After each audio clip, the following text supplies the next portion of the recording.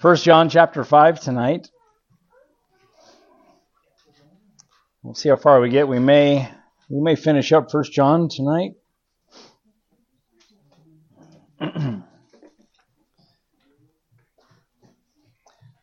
he's coming to the end of his book, this book of First John, there's going to be a couple more things that you may know. And I've titled the series that you may know, as over and over again, the Apostle John is saying, I'm writing this so you would know this. I'm writing this that you have confidence in this. And that's really the idea of know. I've really got this really confidence in what I know. Now, keep in mind, we talked a little bit last week. There in the first century, John was dealing with it. The book of Colossians deals with it. There was a group that was rising up called the Gnostics. And they're the ones that kind of spiritualized everything. And of course, the word Gnosticism is Greek, that's for knowledge. And it's kind of interesting. There's a whole group of people, a movement really, of people that they almost take it as pride, as a badge of honor, that says, I'm agnostic. Well, if you put A in front of that word Gnostic, it makes it not or no. And so if Gnosticism or Gnostic is knowledge, what is agnostic? No knowledge. And they kind of take pride in it. And the idea is, well, I just don't know.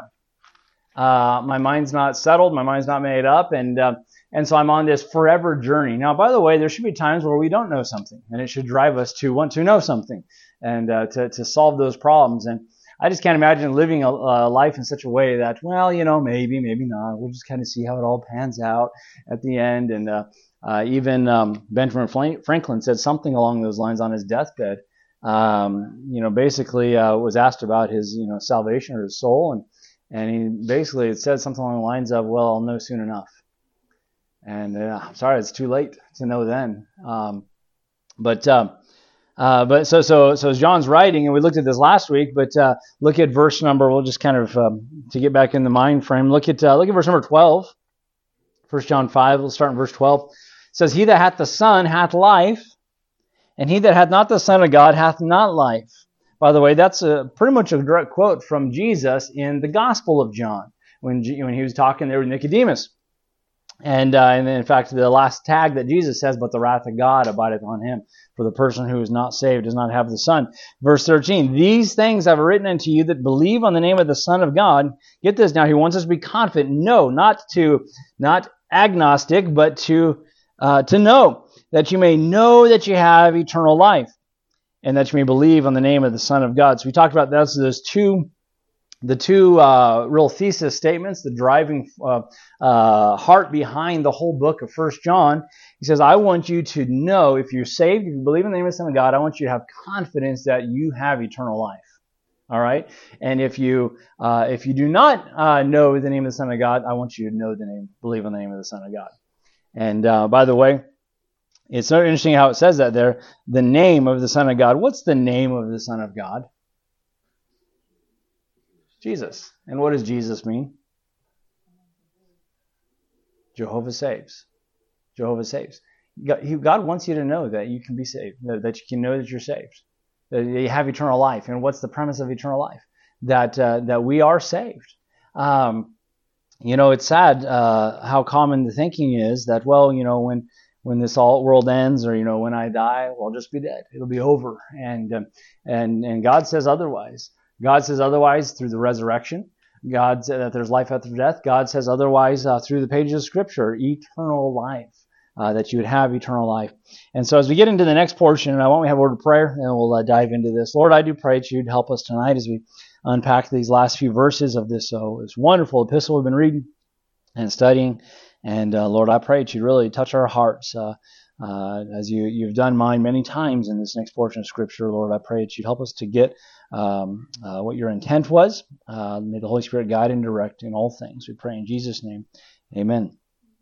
So this next portion, and this is the confidence. All right, that's closely connected to this idea of knowing, having confidence. It's a confident knowing. And this is the confidence that we have in Him, in the Son of God, that if you ask anything according to His will, He heareth us. Jesus said something similar in the Gospel of John. If you abide in me, my words abide in you, you shall ask what you will, it shall be done unto you. Now, this is a very interesting statement. Here's the formula. This is the confidence that we have in him. Here's what's the root of the confidence? If you ask anything according to his will, he heareth us. Now, this kind of brings a couple ideas about. One, of course, it's kind of a parameter on how we ought to pray, according to his will. So, how do I do that? How do I find the will of God? How do I know? Because by the way, don't I need to pray to find the will of God? Don't I need his guidance and his help? How can I need to know the will of God, to pray the will of God, to find the will of God? It kind of gets circular and kind of crazy, right? Where do I find the will of God? In his word, absolutely. And it's been a reoccurring theme, not only in 1 John, but really, if you pay attention, and that's why it's been a reoccurring theme in my preaching, if you pay attention, it's all over the scriptures. It's all over the scriptures. That confidence in the word, in the promises, in the authority of the word. And so here's the idea. When he says that you may know, notice again in verse 13, these things have I written unto you that you may know. Where did I find that confidence of knowing? It was written. These things have I written. So you see this pattern, right, unfolding. Similarly, we have this confidence that we ask anything according to his will, he hears us. So now we have to say this. And by the way, if we were to back up, remember in verse number 7, there are three that bear record in heaven, the Father, the Word, and the Holy Ghost. These three are one. Verse 8, these three agree in one. What does that tell us? The Word of God, the Spirit of God, and God the Father will never disagree. They'll never go against each other. They'll never contradict. So if you have the Word of God telling you something that goes against what you feel is the leading of the Spirit of God, guess what? One of them's wrong. And it's not the Word of God. All right? It's what you've misconstrued as the Spirit of God, which we've already seen about in beginning of chapter 4. Believe not every spirit, but try the Spirit, test the Spirit, run it through the pages of Scripture. The Word of God will never go against the will of God, and vice versa. And so the first thing we have to understand this: if God has spoken to it, anything that is revealed in Scripture, we can find the will of God there. But what about those other areas that are just not specific, that God didn't write about? I can't find a single verse in the Bible that says, Aaron, Richert, this is going to be your profession. Okay? This is who you're supposed to marry. This is how many kids you're supposed to have. You don't find that anywhere in Scripture, right? We don't have that specific revelation, so to speak. So what do we do about those things? What do we do about that? Well, I will say this, and this goes into another conversation or topic about finding and knowing the will of God. But we're going to be driven by principle. We're going to come back to the Scriptures and search for principles, right? We have the precepts. That's the black and white, thou shalt not. But then we need to derive some principles. We need to know the heart of God on certain matters, right? We've had some discussions, what does the Bible say about this? That may be somewhat ambiguous, right? Well, we can say, based on this principle and this principle and this principle, and you put these all together, I think we can come up with a very safe conclusion that this is the solution, right? And we see that with a lot of things. The Bible does not, I'll give you one, the Bible does not forbid smoking, right? But let me just say, it's probably not a good idea for a Christian to smoke. And I could take you to several different principles that we can apply, right? There's still, believe it or not, a big debate about drinking. All right? And I actually heard a really good sermon one time on drinking by I think it was a Calvary Chapel pastor, which is a group that does not take a strong stand on drinking, or not drinking. And basically, without the whole argument about the wine in the Bible being grape juice or anything, chasing those down those trails, he basically took all the passages and kind of put them side by side. And he still came up with the conclusion that, look, this is probably not a good idea in any Christian's life, right? There's no really one verse necessarily, although I think there's some verses that are pretty clear. But, sometimes we come across some things. Why is it that we would say, wait a minute, if the Bible says this, why are some Christians doing this? Or why are pastors doing this? And we have to come back to this thing. Wait a minute, has God said something about it? Yes or no? And that's the first test. Right? There's some other tests. Is this good for me? And is this good for my testimony? Right? Paul addresses that in 1 Corinthians. Hey, all things are lawful, but not all things are expedient or beneficial. And so there's some things we can look at as we pray and seek God. We pray according to His will. Okay? Of course, we got some guidance even in James, where he says, you have not because you ask not. And it kind of goes on, what you do ask for, you ask amiss that you may consume it upon your own lust. In other words, there's some things that you're missing out on because you never even asked. And then the argument might be, no, Lord, we've been asking. Oh, okay. The things you're asking for is not in line with my will, but your lust. Right? And that's really the context of that chapter. We lust and war and all this stuff and these desire to have and attain and so forth. And so we have to ask ourselves, have you ever had this thought or this question? I'm praying about something. I'm praying earnestly about something. But then I have this kind of nagging thing in the back of my mind. Is this selfish? Is this really in line with God's will? Because after all, and this can be brain numbing when you kind of look at some passages. Remember the children of Israel? They were just complaining. And, if we could just have the meat and the spices of Egypt. I remember what meat tasted like. I'm so sick of this heaven-baked manna. And they were just complaining and complaining and complaining. So finally God gave them quail. Blessing or curse? It's almost like God shoved it down their throat.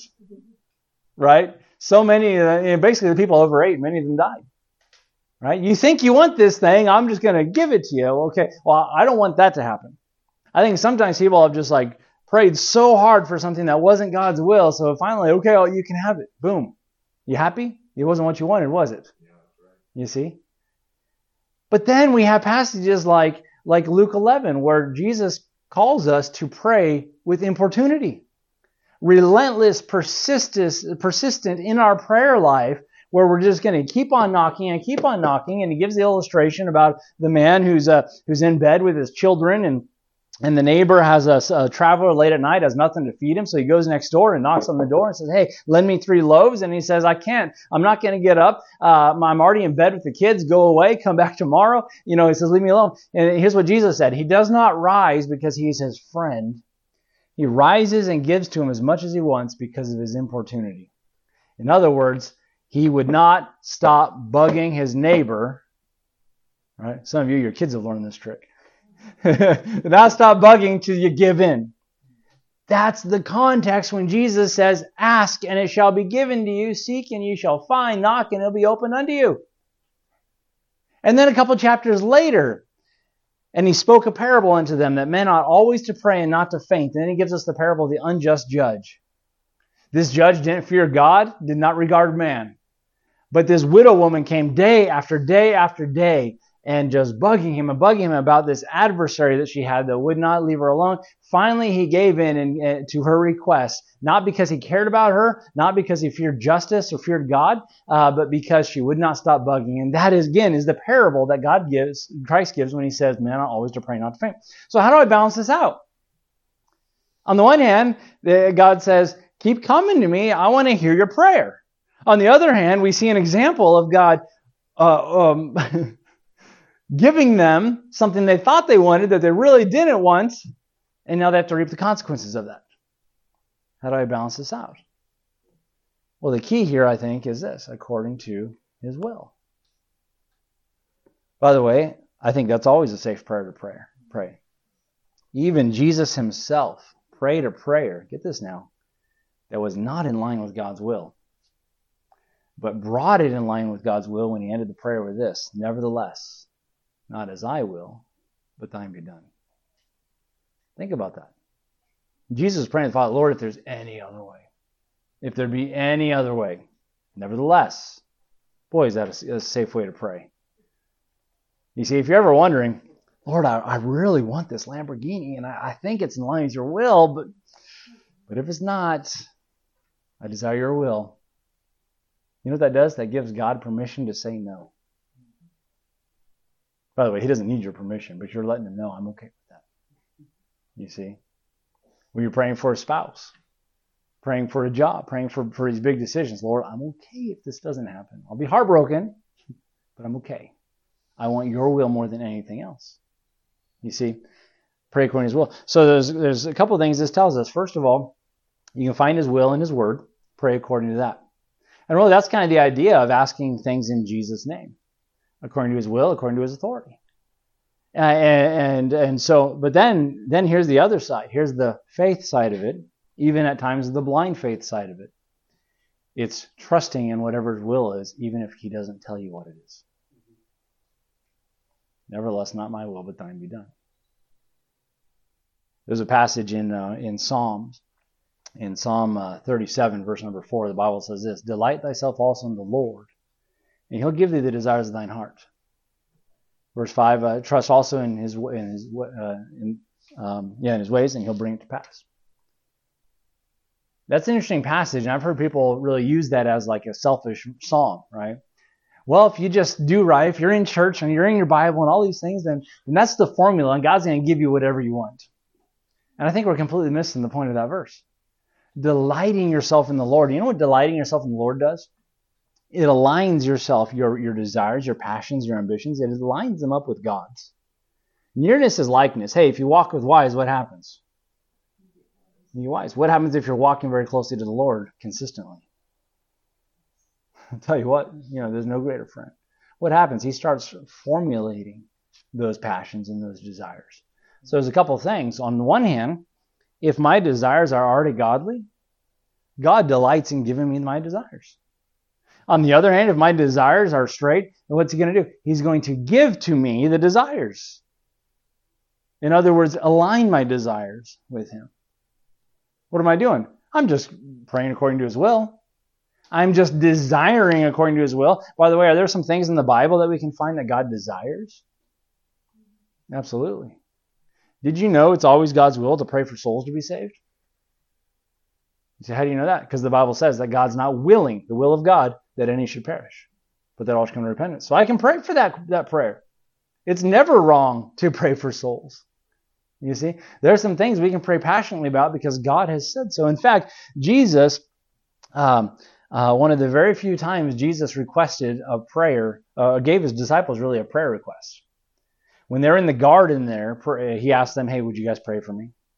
Pray. And He says, pray. I want you to watch and pray. And it really wasn't even for Him. He just said, watch and pray. Enter not into temptation. But then He does give them a prayer request in another place. And He says, He looked upon the multitudes, and they were scattered as sheep having no shepherd. And He looked to His disciples, turned to them, and said this: pray ye therefore the Lord of the harvest, that He might send forth laborers into His harvest. You know what we ought to pray for? More workers. More Christian workers, more missionaries, more preachers, more lay servants that are going to serve God on the job, outside the job, in the church, and so forth. That's according to God's will. You see, so we can go on these searches, these hunts, if you would, to find the will of God, and God says, I want you to pray for that. I want you to pray for that. By the way, sometimes, here's I started a series on Sunday nights on Calvinism, right? One of the things that I would struggle, really, if I was a Calvinist, is this thing of prayer. Because at the end of the day, God's going to do what He's going to do. And all the verses on prayer in the Bible really become null and void with that theology. Do you know there are times in the Bible where God said He was going to do something, but was waiting for them to go pray before He did it? Well, if God said He was going to do it, He's going to do it, right? He's the God of His word. He's not a man that He should lie. And yet, He would wait for people to do it.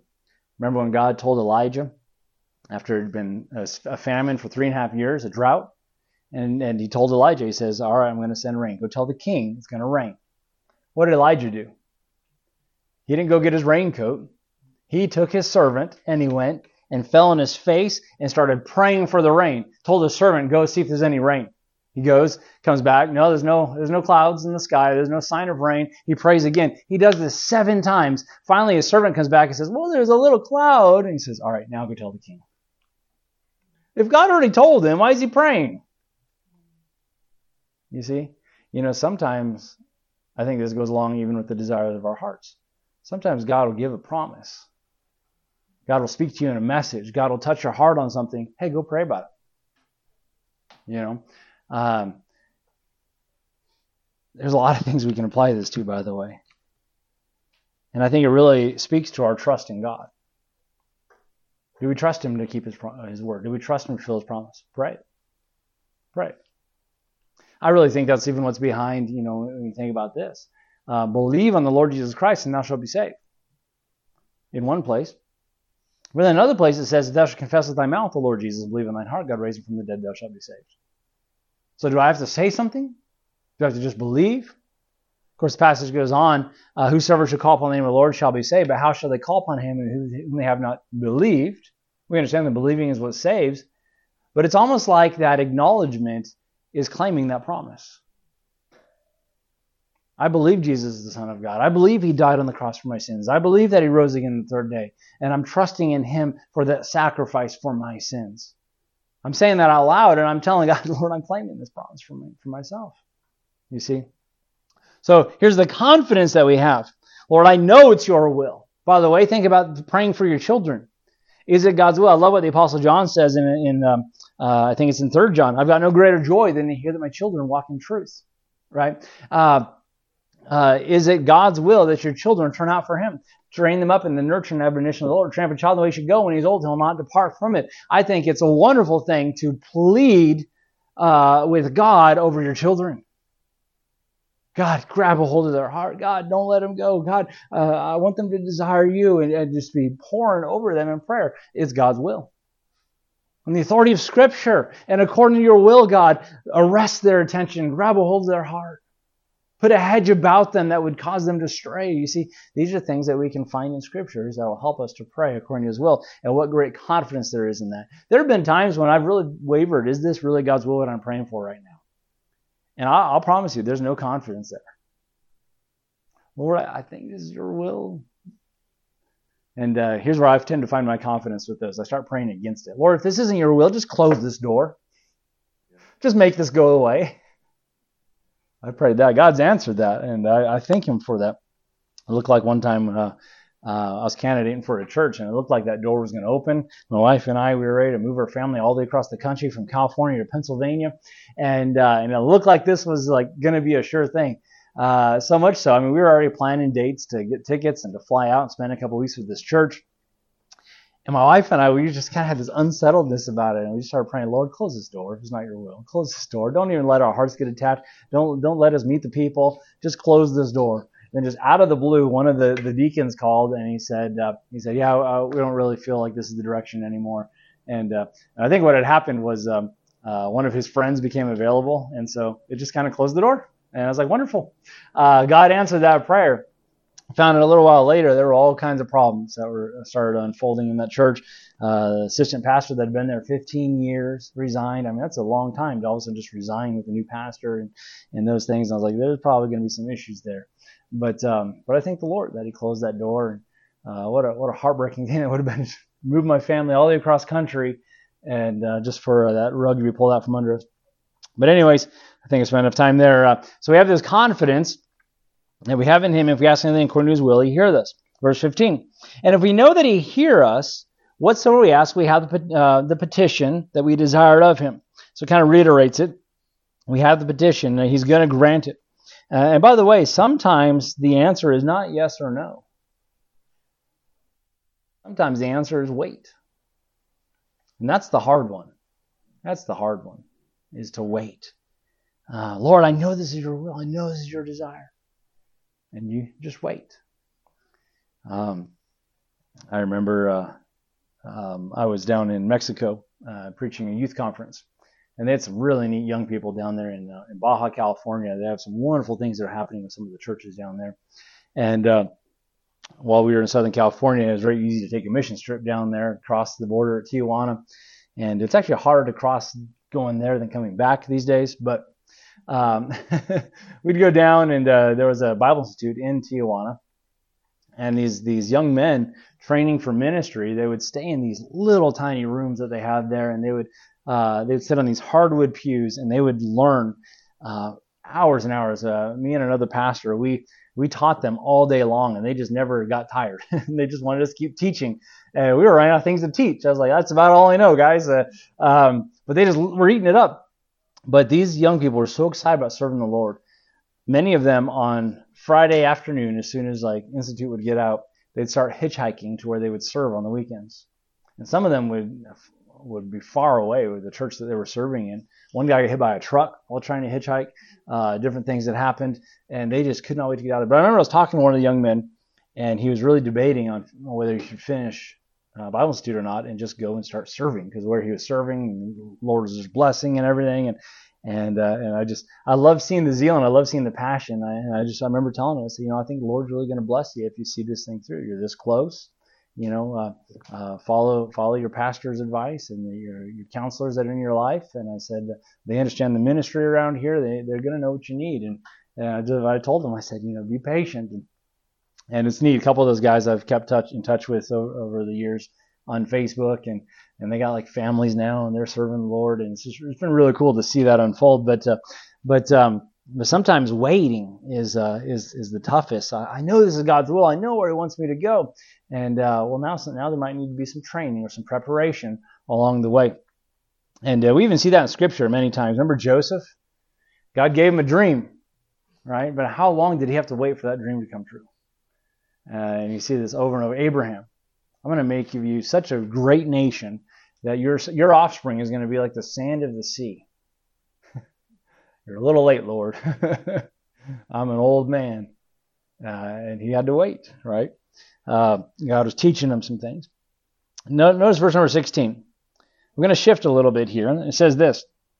Again, in verse 14, the confidence. Verse 15, we know this knowledge, this understanding. Verse number 16, if any man see his brother sin a sin which is not unto death, he shall ask, and he shall give him life for them that sin not unto death. There is a sin unto death. I do not say that he shall pray for it. What a weird verse.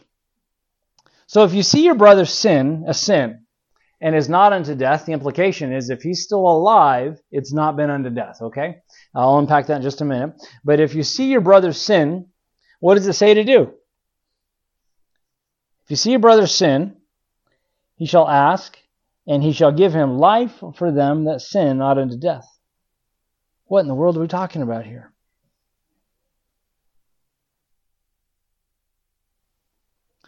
I believe he's discussing, you're going to pray for him. Hey, if a brother be overtaken with a fault, you which are spiritual, restore such one with the spirit of meekness. You are to reach out to them. You are to give him life and speak it to him. But notice this phrase, though. There is a sin unto death. I do not say that he shall pray for it. And I've heard a lot of different commentaries, heard a lot of different people try to explain this sin unto death. I will say this. Nobody knows for sure. Other than there's death and it's connected with sin. Romans 6:23 tells us, written to believers in the context of sanctification, of putting off the old man and putting off the unrighteousness and embracing righteousness and yielding your members as instruments of righteousness. That's the chapter that it says, for the wages of sin is death. What is it? James tells us about the enticer. And when lust hath conceived, it bringeth forth sin, and sin, when it's finished, bringeth forth death. The end result of sin is always death. But there is a sin, it says, that leads to death. There is a sin unto death. What is this about? The Bible tells us in Deuteronomy 6. You don't have to turn there, but if you want to, you can turn to Psalm 19. I'm going to go there next. In Deuteronomy 6, and a couple other places that references something along these lines. Deuteronomy 6 and verse number 15. The Bible says this, for the Lord thy God is a jealous God among you. And then it says, let me back up, verse 14. It says, ye shall not go after other gods, of the gods of the people which are round about you, for the Lord thy God is a jealous God among you. Lest the anger of the Lord be kindled against thee, and destroyest thee from off the face of the earth. So he says this, there's a line you can cross there where God, the warning to the nation of Israel there, where God will destroy you off the face of the earth. What a statement, by the way. It's not enough to just say he'll kill you. I mean, off the face of the earth, right? There are sins in Scripture that are capital crimes. Remember David, when he sinned, how many capital crimes did David commit? You ever think about that? Well, he murdered. Is that a capital offense? Yeah. What about adultery? That's a capital offense, right? But God didn't kill him. That's interesting. David prayed a prayer in Psalm 51, and he said this. He said, "Thou desirest not sacrifice, else would I give it." You know what we like to do? We like to approach Psalm 51 kind of in our dispensation, and we kind of approach it in the sense that, God's not really after sacrifice. He just wants our heart. He wants a broken and contrite spirit. And there's some elements of truth to that, but what David was saying was, he says, "Else would I give it." There is no sacrifice for a capital offense. Else would he give it. Thou desirest not sacrifice.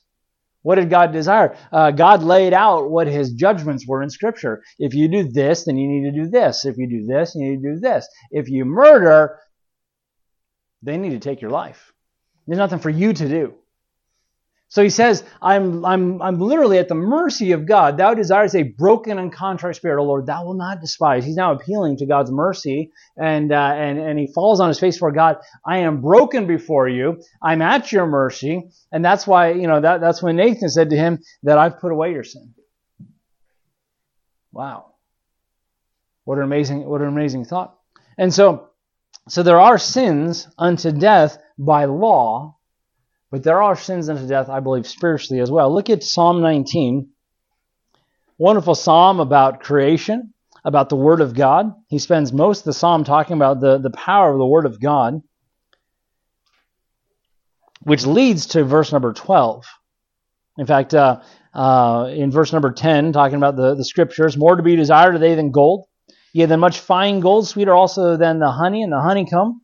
Moreover, by the statutes and judgments and so forth, moreover by them is thy servant warned, and in keeping of them there's great reward. He's saying, when I walk in light of your Scriptures, there is both warning from going off of track, but there's also rewards for following it and for walking close with it. Then it says, who can understand his errors? How do we understand our errors? The theme is always coming back to the Word of God, right? Paul said, I'd not known sin but by the law. There has to be something that exposes it. So how do I understand? Who can understand his errors? It's amazing. People that come to Christ, they get this awareness, this awakening of how wrong and vile they've been in the eyes of a holy and just God. That's kind of what happened that sparked one of the great awakenings in America. As Jonathan Edwards preached, sinners in the hands of an angry God.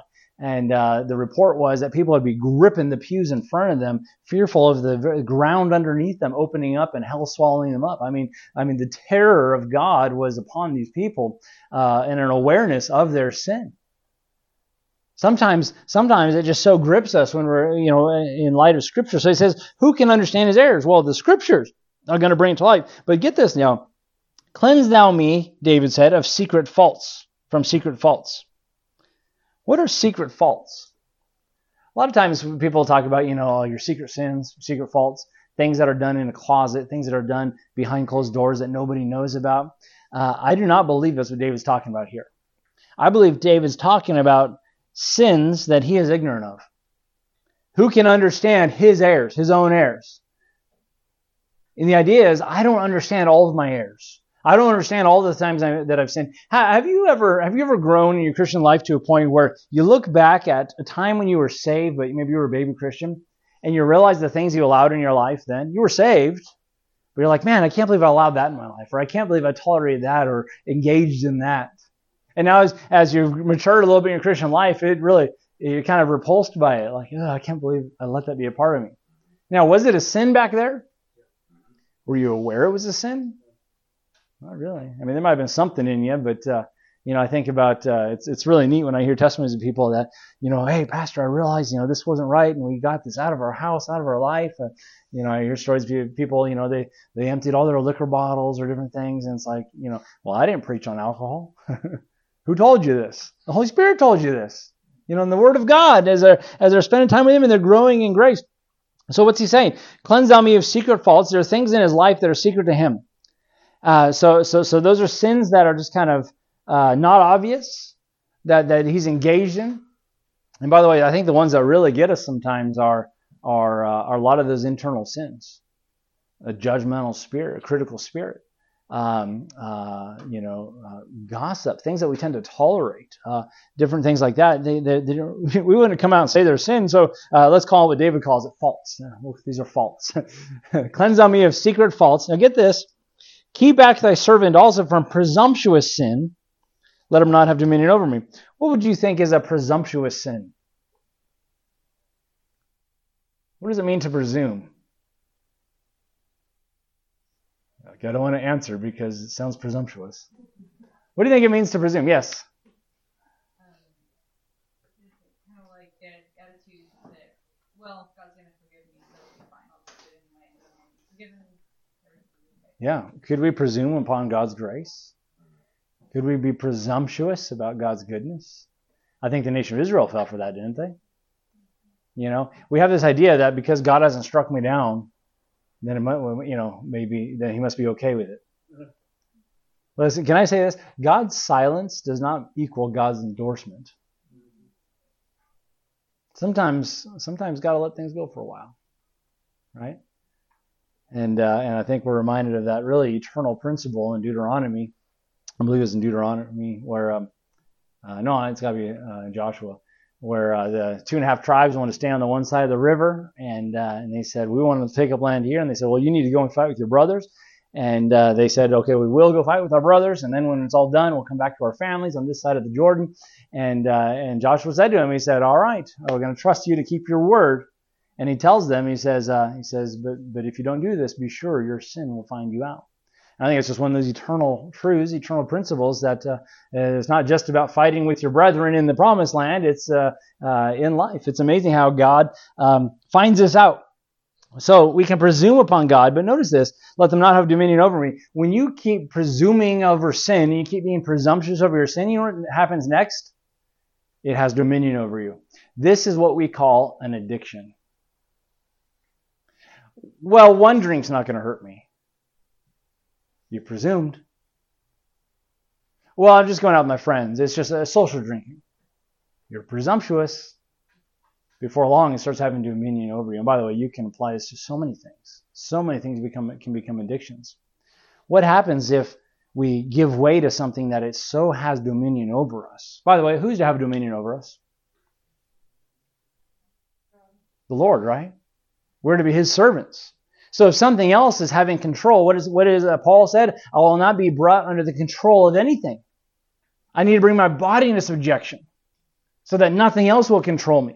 The idea there is he's disciplining himself. This is one reason why I think it's healthy to have regular fasting. Because what are we doing? We're just disciplining ourselves a little bit. Cutting some ties of some things and are those carnal physical appetites.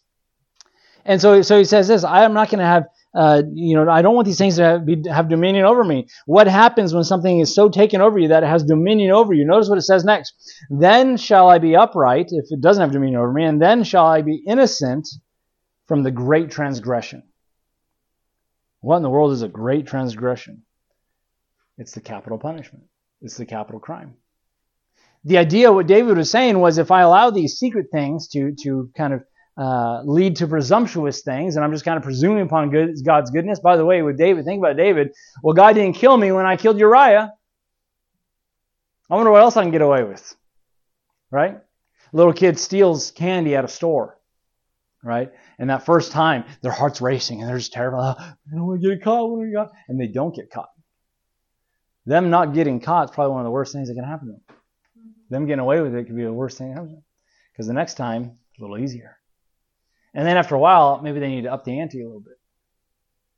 It's weird. I've heard stories of people that weren't needy, but just had this need to steal something.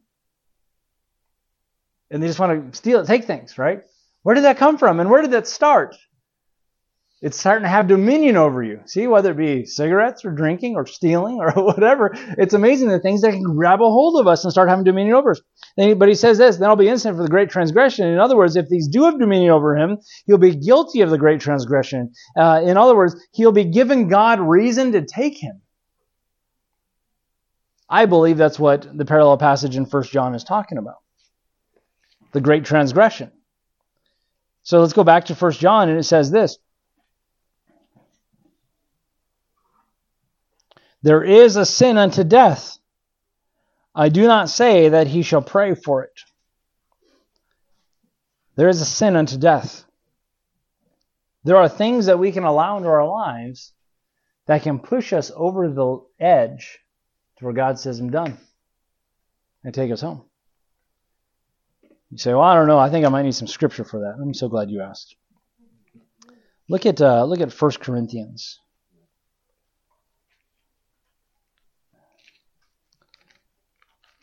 Now, by the way, a couple of these are historical instances that we're going to look at, but does not make this the rule.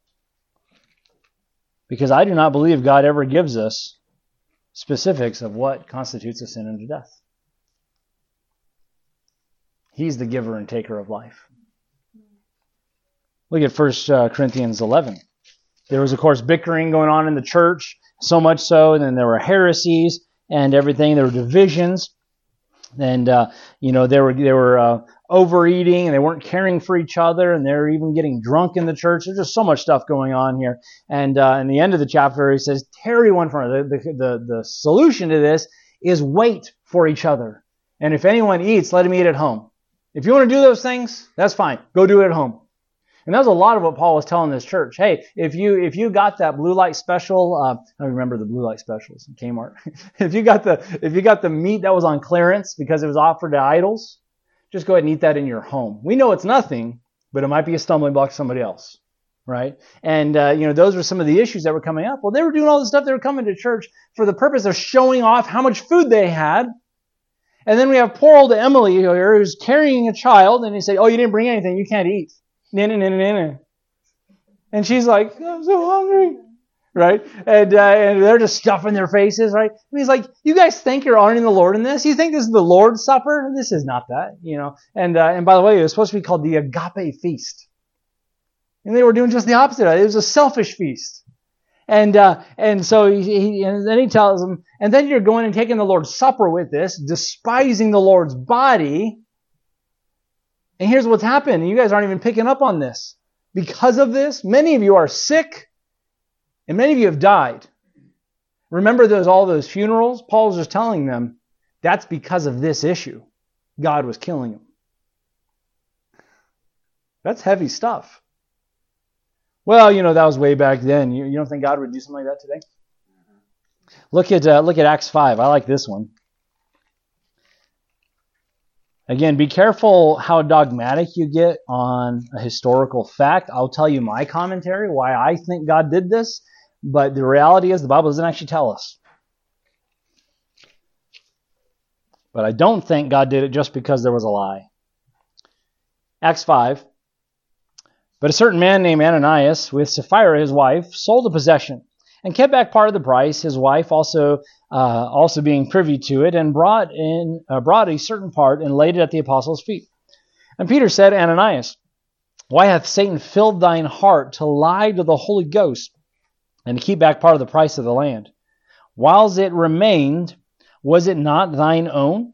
And after it was sold, was it not thine own in thine own power? In other words, you didn't have to give any of it, but you lied about it. Why hast thou conceived this thing in thine heart? Thou didst not lie unto men, but unto God. By the way, that's a good verse about the Holy Ghost being part of the Godhead. He said, you lied unto the Holy Spirit, and that was a lie to God. Verse 5. And Ananias, hearing these words, fell down and gave up the ghost. And great fear came upon them all that heard these things. And the young men arose, wound him up, and carried him out and buried him. And it was about the space of 3 hours after, when his wife, not knowing what was done, came in. I wonder what his wife was doing with all that new money. We can only presume, but maybe she was spending it. I don't know. Maybe she was enjoying it. And Peter answered unto her, tell me whether you sold the land for so much. And she said, yea, for so much. Then Peter said unto her, why is it that ye have agreed together to tempt the Spirit of the Lord? Behold, the feet of them which have buried thy husband are at the door, and shall carry thee out. Then fell she down straightway at his feet, and yielded up the ghost. And the young men came out, and found her dead, and carried her forth, buried her by her husband. What a Crazy day for that household. But it's interesting. Is God going to kill somebody today if they lie in church? He could. He's God. But is that the norm? Did a doctrine form right here? No. I'll give you my opinion, but it's only my opinion. And every other commentator on this passage, I promise you it's only their opinion. Okay? I believe this church in Acts 5 was experiencing such revival. And God was doing such mighty things that this one couple and the sin that they are involved in, lying to the Holy Ghost, about something that was just, it was a pride thing. Think about it. No one was commanded to sacrifice. No one was commanded to give. They did it led of the Spirit to go ahead and just sell their property so that they had all things common, because some were experiencing great persecution. People were losing jobs, losing homes, all this stuff. And so they were really taking care of one another.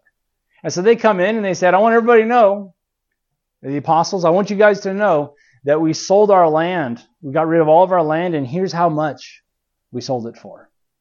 They could have said, we sold our land and we're giving half to the church. That would have been a wonderful gift. If any of you did that, I'd say that'd be a wonderful gift. You wouldn't have to try to impress me by saying, and this is all of it. That's basically what they did. This is all of it. And God killed them. I believe whatever that heart behind that was so have dampened the moving of the Spirit in this church that God just took them out of the way. I've heard interesting stories. Missionary Wayne Shimish, missionary to Thailand. He's from Australia.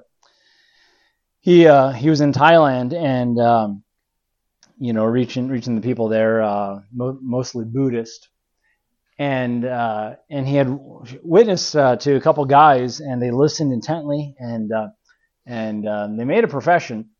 But that night they went down all through the town, and they were telling everybody, hey, that missionary said that if you believe in this Jesus guy, that he'll forgive you of all your sins, and you can just go on and live however you want. You can do whatever you want, and they're just going on and on, turning the grace of God into lasciviousness and preaching that as gospel, telling everybody you can just live however you want. You don't have any guilt anymore. You can just go on sinning. And I mean that's kind of what they're telling everybody, and it was just shocking to people because they're very superstitious people. And how could that be true? How could this be that God? Well, those two guys got shot that night. And after all that noise that they had spread, there was this very uneasiness and fear that came upon like that whole community. And it was the week that Brother Shimish was actually leaving Thailand for a little while, and he was going to the States and going to a conference and then following up with some churches. But it was really kind of interesting. And so some of the people that were there in that church that he started had a lot of opportunities to minister to folks as these two people died after speaking like that. It's kind of interesting. So you have to ask this question: why would there be a sin unto death? We've seen the wages of sin is death. We've seen that sin when it's finished bringeth forth death. Why would there be a sin unto death where God just takes somebody? I can't really give you the why, and I don't think anyone else can, but let me give an illustration, and I'll tell you why I think.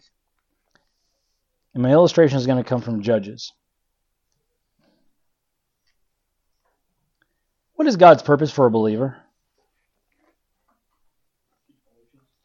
I'm sorry? To serve Him? Okay. What is His involvement in a believer's life? What is He purposed in every believer's life? Relationship with Him to glorify God? Conform us to His image. It's the Spirit that works in us to sanctify us, to become more like the Lord Jesus Christ. What happens if we are so resisting the sanctifying work of the Holy Spirit in our lives? Sometimes we might say, was that person even ever really saved? Can I just say that's not ours to say? Oh, by the way, let me just say this, since you brought up Calvinism. Number 5 of Tulip, do you remember? Perseverance of the saints. Good job. You came from a Reformed church, didn't you? Perseverance of the saints. Those who are really elect, or those who are really saved, will persevere to the end. Well, what about these then that will die? What does it say? If you see your brother sin a sin, it's not unto death. But if it is a sin unto death, interesting. Anyways, there's holes all throughout. We'll talk about that on Sunday nights. Could it be that God might get more glory from a hard-hearted, backslidden Christian's life if he takes them than if he lets them stay and blaspheme him through their testimony? Here's the story of Samson. You're familiar with it. Samson's been captured. He gave in to lust, and that made him spiritually weak and spiritually compromised. You say, how do you spiritually compromise? Listen, there was a spiritual connection between him and God and his hair. For him, it was hair. Okay? And what did he do? He made a game of it. He teased Delilah until he finally told her, yeah, it's my hair. And then she caused the men to cut his hair, and he lost all his strength. So here he is. And let me find the passage here towards the end of the chapter. So here's Samson, and they've gouged out his eyes, and they're having this big party. They bring him up to the party to kind of make a show of him. And in verse 26, and Samson said unto the lad that held him by the hand, suffer me that I may feel the pillars whereupon the house standeth, that I may lean upon them. So he's asking him, he says, hey, take me to the strong pillars, I want to rest against them. And the house was full of men and women, and all the lords of the Philistines were there, and they were upon the roof, and about 3,000 men and women, and beheld while Samson made sport. So they're there, and he's the spectacle. And Samson called unto the Lord and said, O Lord God, remember me, I pray thee, and strengthen me, I pray thee, only this once, O God, that I may be at once avenged of the Philistines for my 2 eyes. By the way, at the end of his life here, he's still not really concerned with God. I want to avenge of my eyes. He astonishes me. He's one of the judges of Israel, okay? Verse 29. And Samson took hold of the 2 middle pillars upon which the house stood, and on which it was borne up, of the one on his right hand, and of the other with his left. And Samson said, let me die with the Philistines. And he bowed himself. He bowed himself with all his might, and the house fell upon the lords and upon the people that were therein. So the dead which he slew at his death were more than they which he slew in his life. Think about that now. What was Samson's main task as a judge of Israel? Killing an army.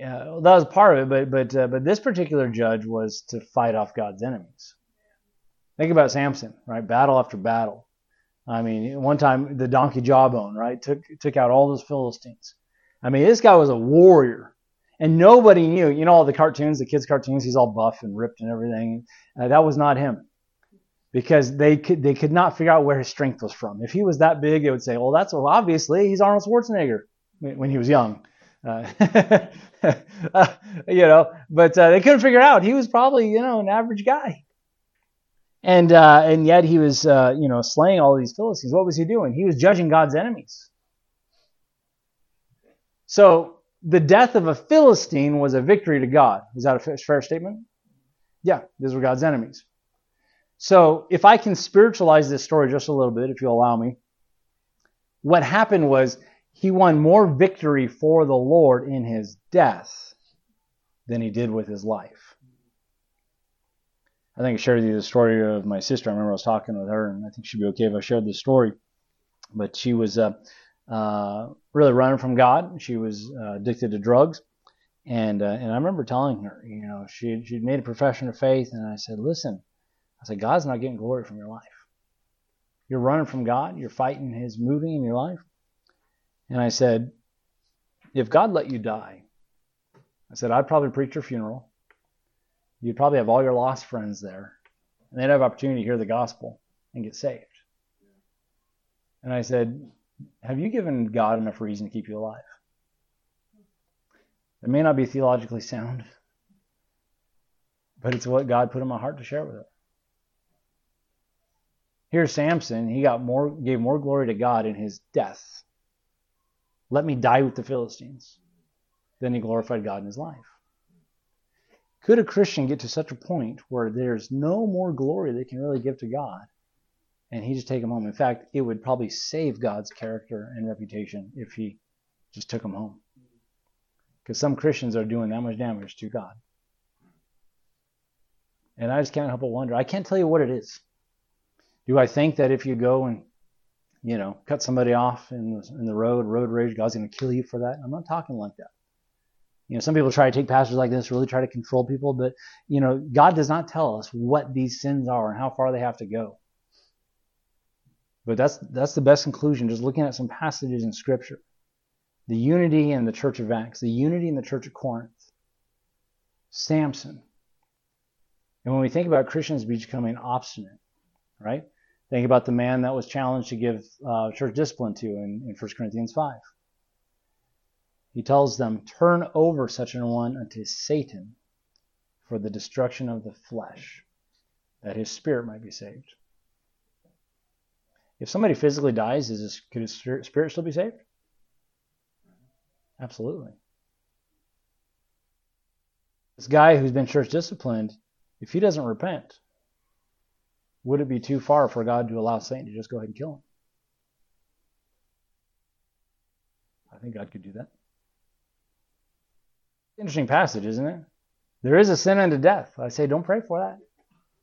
Don't pray for that one who is dealing with that. And by the way, we can't judge what sin's a sin unto death, what isn't. All he knows is if you're still alive and you're living in sin, I'm going to pray for you. And when God takes you, I can't pray for you anymore. We're not Catholic. We're not praying for dead saints or two dead saints. We're praying for you while you're alive. But what a challenge, though. When you think about running away from God, running away from God's will. Remember back in where we started, this is the confidence that we have in Him, that if we ask anything according to His will, He heareth us. That's a great way to live, by the way.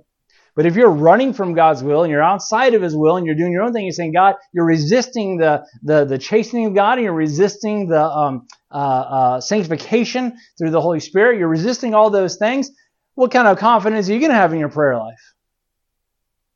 Not going to have much at all. In fact, you're probably not going to have a prayer life. That's what got you in the mess in the first place. But I think we'll go ahead and end there. I was going to try to make it to the end, but some good stuff there. Verse number 17, all unrighteousness is sin. So what's the category of this? All unrighteousness is sin, and there is a sin. One of those sins is unto death.